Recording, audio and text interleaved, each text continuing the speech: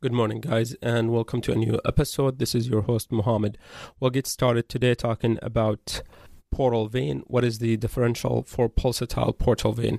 Obviously, hepatic vein can have normal pulsatility that reflects the right atrium cycle, but for portal vein having pulsatility, there is a small differential for it, mainly right heart pathologies, including tricuspid regurgitation or right heart failure. Additionally, cirrhosis, which would cause fibrosis, would increase the resistance to blood flow and would lead to pulsatility in the portal vein. And finally, hereditary hemorrhagic telangiectasia, which causes arteriovenous fistula. And as you could imagine, this would lead to pulsatility in the portal vein. MRI features for hepatic adenoma. Now, one word I would like you to remember when you hear hepatic adenoma is to think of heterogeneity. So T1 signal is heterogeneous. T2 signal is heterogeneous. T1 enhancement with contrast is heterogeneous. And this is due to the structures. We know adenoma is composed of some hepatic cells, fat, and we know adenomas can hemorrhage. If we get hemorrhage/fatty content, this can cause increased T1 signal and increased T2 signal depending on the phase of the bleeding. This also can cause decreased signal, and that's why we get heterogeneous signal based on the phase. On contrast, there is arterial phase enhancement, but there is no portal venous enhancement. Secondary, there is on delayed enhancement if we use a hepatobiliary agent such as Eovist, does not show substantial uptake or retention of contrast imaging on delayed imaging. So Eovist usually picked up by hepatic cells and it's secreted in bile. The key thing we use Eovist for is for FNH or biliary leak. FNH will retain Eovist past 20 minutes, unlike the normal liver cells. Adenoma would not retain it. There is no significant uptake. So on a delayed exam, we will see a defect. And finally, on GRE imaging, there is loss of signal on the out-of-phase imaging because of the fat or intracellular lipid. Lymphoma that is caused by reactivation of Epstein-Barr virus after solid organ transplant or bone marrow transplant. This is post-transplant lymphoproliferative disorder. The renal transplant patient are relatively higher risk, and it can occur in any site or any organ, regardless of which organ was transplanted. So if you see a mass on a patient with renal transplant, doesn't matter where the mass is, you need to consider PTLD. The treatment for it is typically immune suppression or decrease the amount of immune suppression the patient is on. What is pneumatosis cystoides intestinalis? This is a condition or a benign condition where you have air-containing cyst in the submucosa or serosa of the colon wall, most commonly seen in the left colon. Again, this is air cyst in the wall of the colon, the serosa or submucosa, and it is benign condition. What is the differential for cavitating lymph nodes in the abdomen? When we refer to cavitating lymph node, we mean low attenuation, meaning somewhat fat attenuation lymph node with fat fluid level. The differential for it is TB, Whipple's disease, treated lymphoma, and finally cavitating mesenteric lymph node syndrome. Again, differential for low attenuating mesenteric lymph node, TB, treated lymphoma, CMLNS, cavitating mesenteric lymph node syndrome, and Whipple's disease. What is the double duct sign? This is a sign refers to dilation of both the biliary duct, main biliary duct, and the pancreatic duct. This is seen in pancreatic adenocarcinoma, and it's somewhat specific. Other pathologies does not typically cause dilation of both ducts, even if they occur in the head. Now, what's a dilated duct? For common bile duct, anything greater than 7 millimeter is considered dilated unless the patient is over 60. If the patient is over 60, we can allow plus 1 millimeter per 10 years. So 80, it's okay to have a duct that is measuring 8 millimeter. Now, the pancreatic duct typically at the head is about 4 or 5 millimeter. So anything greater than that, we need to consider alternative pathology or look for alternative pathology. Hepatic divisions. What is the role of right hepatic vein in dividing the liver? The right hepatic vein would split the right lobe into anterior and posterior segment, and the middle hepatic vein would divide the liver into the right and left lobe. Again, middle hepatic lobe, we have right and left. Middle hepatic vein, right and left lobes. The right hepatic vein would split into right lobe, anterior, and posterior. What are the anterior segment of the right hepatic lobe? We're talking about 5 and 8, and the posterior segments are 6 and 7. Imaging features of celiac disease. This is also known as gluten-sensitive enteropathy. Now, the key thing I remember about it is that it typically involves the duodenum and jejunum. Now, we said involves duodenum and jejunum, meaning it does not involve the ileum. This is one of the few pathologies that does not involve the ileum primarily. Imaging features are a result of this process. So typically when it involves the jejunum and duodenum, we lose the observative ability of food and nutrient. What happens is we lose the folds of the duodenum, and particularly we lose the folds of the jejunum. The jejunum becomes dilated. In order to compensate for that, we will have increase in ileal folds.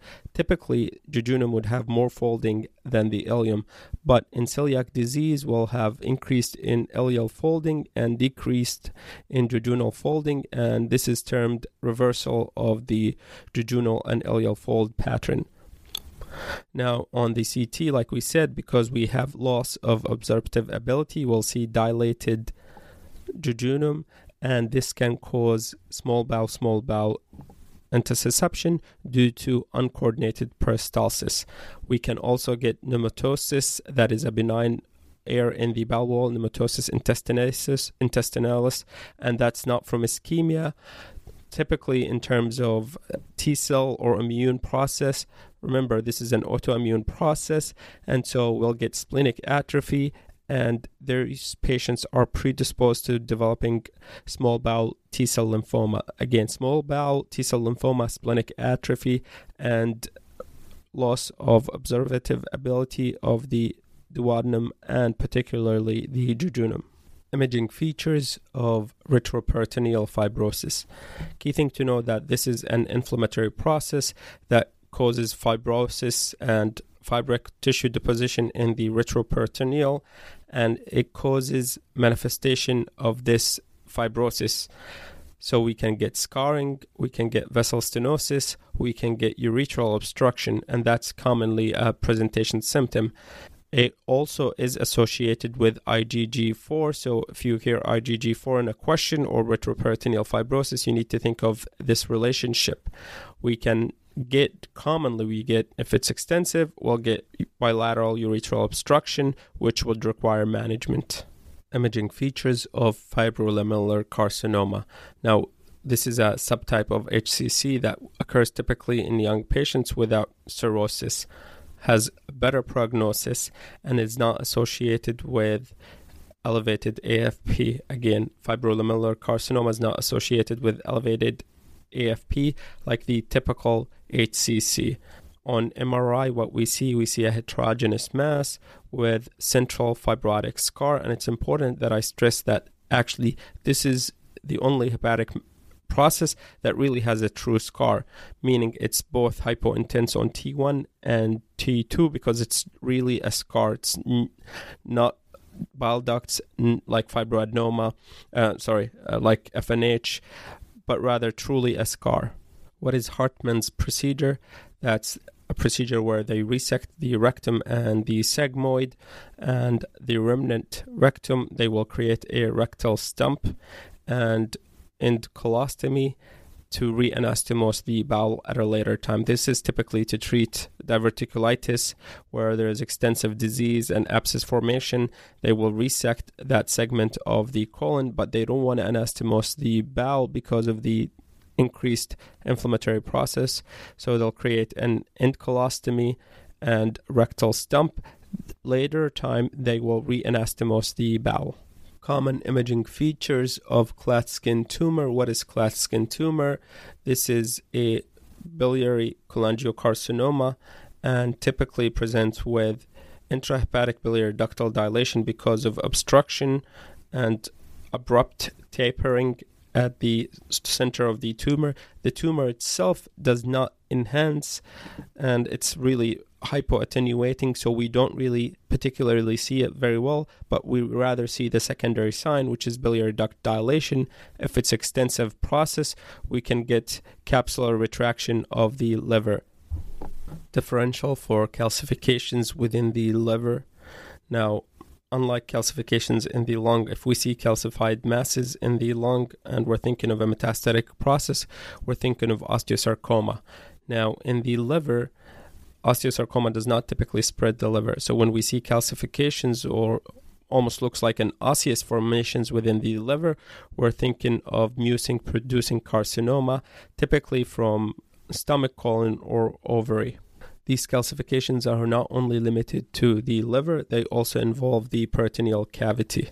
To recap one more time, if you see calcifications or multiple calcified masses in the liver, peritoneum, we're thinking of mucin-producing carcinoma, typically from ovary, colon, or even the stomach. Continuing with divisions of the liver or segments of the liver, the role of the portal vein, it divides the liver into the upper and lower segments, with the left and right portal vein dividing the liver into superior and inferior segment. The superior segments include 7, 8, 4A, and 2. Again, superior segments are 7 and 8 on the right lobe, 5 and 2 on the left lobe. The inferior segment are 3 and 2B on the left and 5 and 6 on the right. Classic imaging features of pancreatic neuroendocrine tumors or isolate tumors. These tumors are hypervascular, and so they will enhance on the arterial phase. Larger tumors can go central necrosis and calcifications due to the necrosis, and they may have intratumoral cystic changes. Again, key feature is neuroendocrine tumor are hypervascular as compared to pancreatic adenocarcinoma, which is hypovascular. Imaging features of cardiac congestive hepatopathy. Again, cardiac congestive hepatopathy, as the name sounds, it's due to cardiac process we get hepatopathy. The pathophysiology is basically right heart process or right heart failure, which increases blood retention within the liver, and we see the complication of that. Can be due to pulmonary hypertension, tricuspid regurgitation, constrictive pericarditis, which involves the whole heart, but it limits the ability of the heart to dilate because it's a process of the pericardium. Restrictive cardiomyopathy, which is a process in the myocardium itself, and congenital heart disease, particularly hypoplastic left heart, which is treated with Fontan procedure. All of these leads to congestion of blood within the liver and leads to cardiac congestive hepatopathy. Imaging features, we would see similar appearance to Budd-Chiari syndrome, where there is thrombosis of the hepatic vein.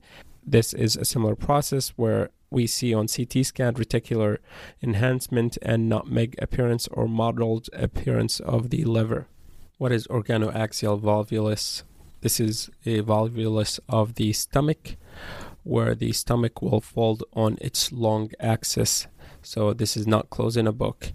This is basically twisting the stomach at the fixation points of the esophagus and the pylorus. And what we see is the stomach would flip upside down. In mesenteroaxial volvulus, we said the stomach will flip on its short axis. Features of small bowel lymphoma. Now, small bowel lymphoma typically can involve any site of the GI tract. Most commonly involves the ileum. With what we see circumferential infiltration of the bowel wall with diffuse enlargement, meaning this mass that circumferential involve the bowel wall does not narrow the lumen, rather we get dilation of the lumen. The theory behind that is that lymphoma causes the destruction of the myenteric plexus within the muscularis layer of the bowel, which leads to the aneurysmal dilation of the bowel. What is Page kidney?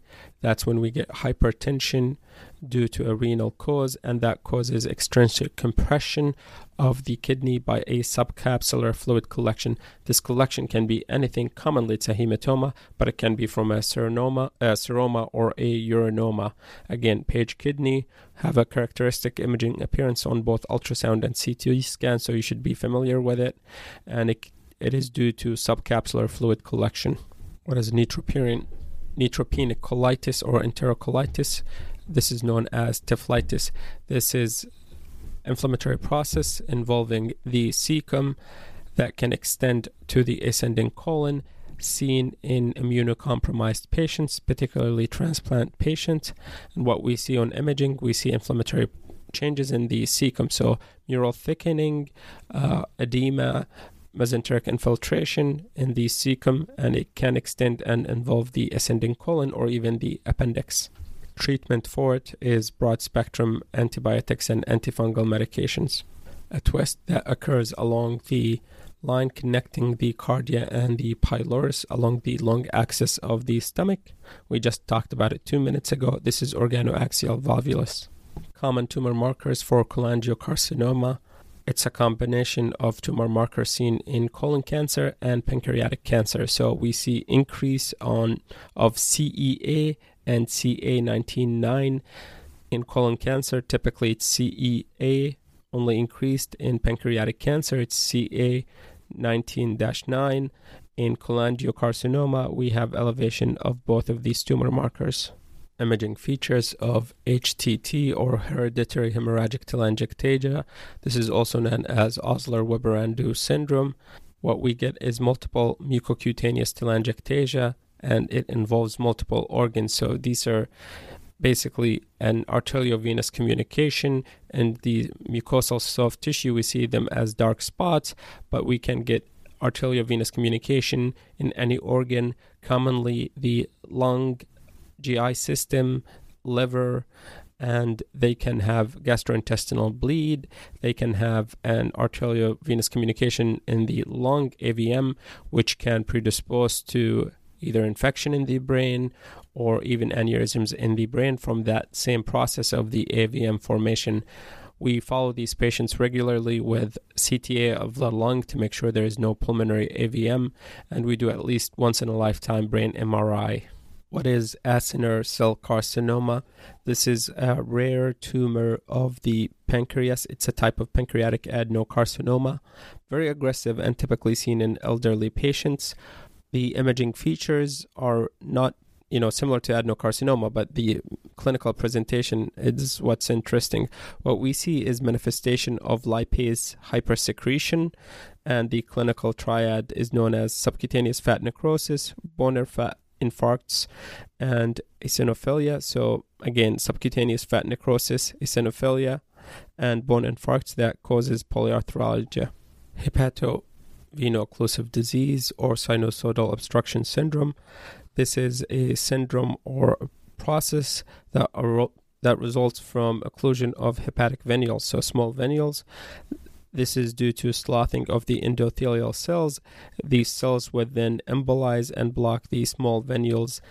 Blockage of the venules will lead to a presentation similar to Budd-Chiari syndrome, Budd-Chiari syndrome is hepatic vein thrombosis.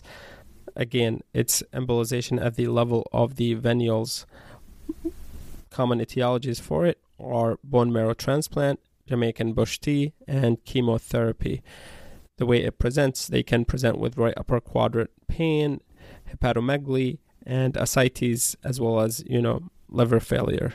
What are Gandhi-Gamma bodies or Gami-Ganda nodules?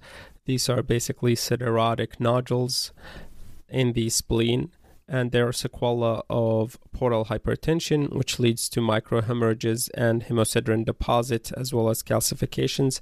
On ultrasound, we see numerous tiny echogenic foci in the spleen. A similar process would happen in the liver parenchyma, as you would expect, the sequelae of portal hypertension are suffered initially by the spleen, but can have a presentation in the liver, and they're known as hepatic siderotic nodules. Gamma-Gandhi bodies are also known as splenic siderotic bodies, but they like to use fancy names for them. On imaging, what we see is, as I said, multiple tiny echogenic foci. On MRI, we see T2 low signal, and with GRE or gradient echo imaging, we see very low signal, like susceptibility artifact from what you would see from metal, except it's much smaller. You are shown a gallbladder ultrasound, and within the gallbladder wall, we see cystic lesions that are hypoechoic. When we put Doppler on them, we see flow through these lesions. What is the diagnosis? This is gallbladder varices. They present as hypoechoic gallbladder wall nodules, and if we put Doppler on them, we'll see color. This is sequela of portal hypertension. Just like gastric varices, we have gallbladder varices. Pulmonary complications that arise in the setting of cirrhosis. We have hepatic hydrothorax, which is recurrent hydrothorax. Portopulmonary hypertension. This is pulmonary vasoconstriction, which leads to hypertension and right heart failure. And finally, hepatopulmonary syndrome, which is the most common and present with progressive dyspnea that would require oxygen. And hepatopulmonary syndrome is reversible with transplant, unlike portopulmonary hypertension, because portopulmonary hypertension leads to the destruction or damage of the heart. Term Schatzki's ring typically refers to a symptomatic narrowing of the distal esophagus. So the distal esophagus, when it's symptomatic and narrowed, we use the term Schatzki's ring. Characteristic features that distinguish carcinoid from just tumor in the bowel. So both can involve the bowel. Carcinoid is a hypervascular lesion, so we'll demonstrate late arterial enhancement. GIST is a native bowel tumor that would be isoattenuating to bowel. Omental infarct versus epiploic appendigitis. Epiploic appendigitis, from the name, it's inflammation of the epiploic attachment to the colon, commonly seen on the left side, unlike true appendicitis. Omental infarct, this is infarct of the fat adjacent to the colon, and that's why the omental part comes in. It's important to distinguish these two processes from each other based on the location. Secondary omental infarcts are typically larger than epiploic appendigitis and commonly seen on the right side of the colon.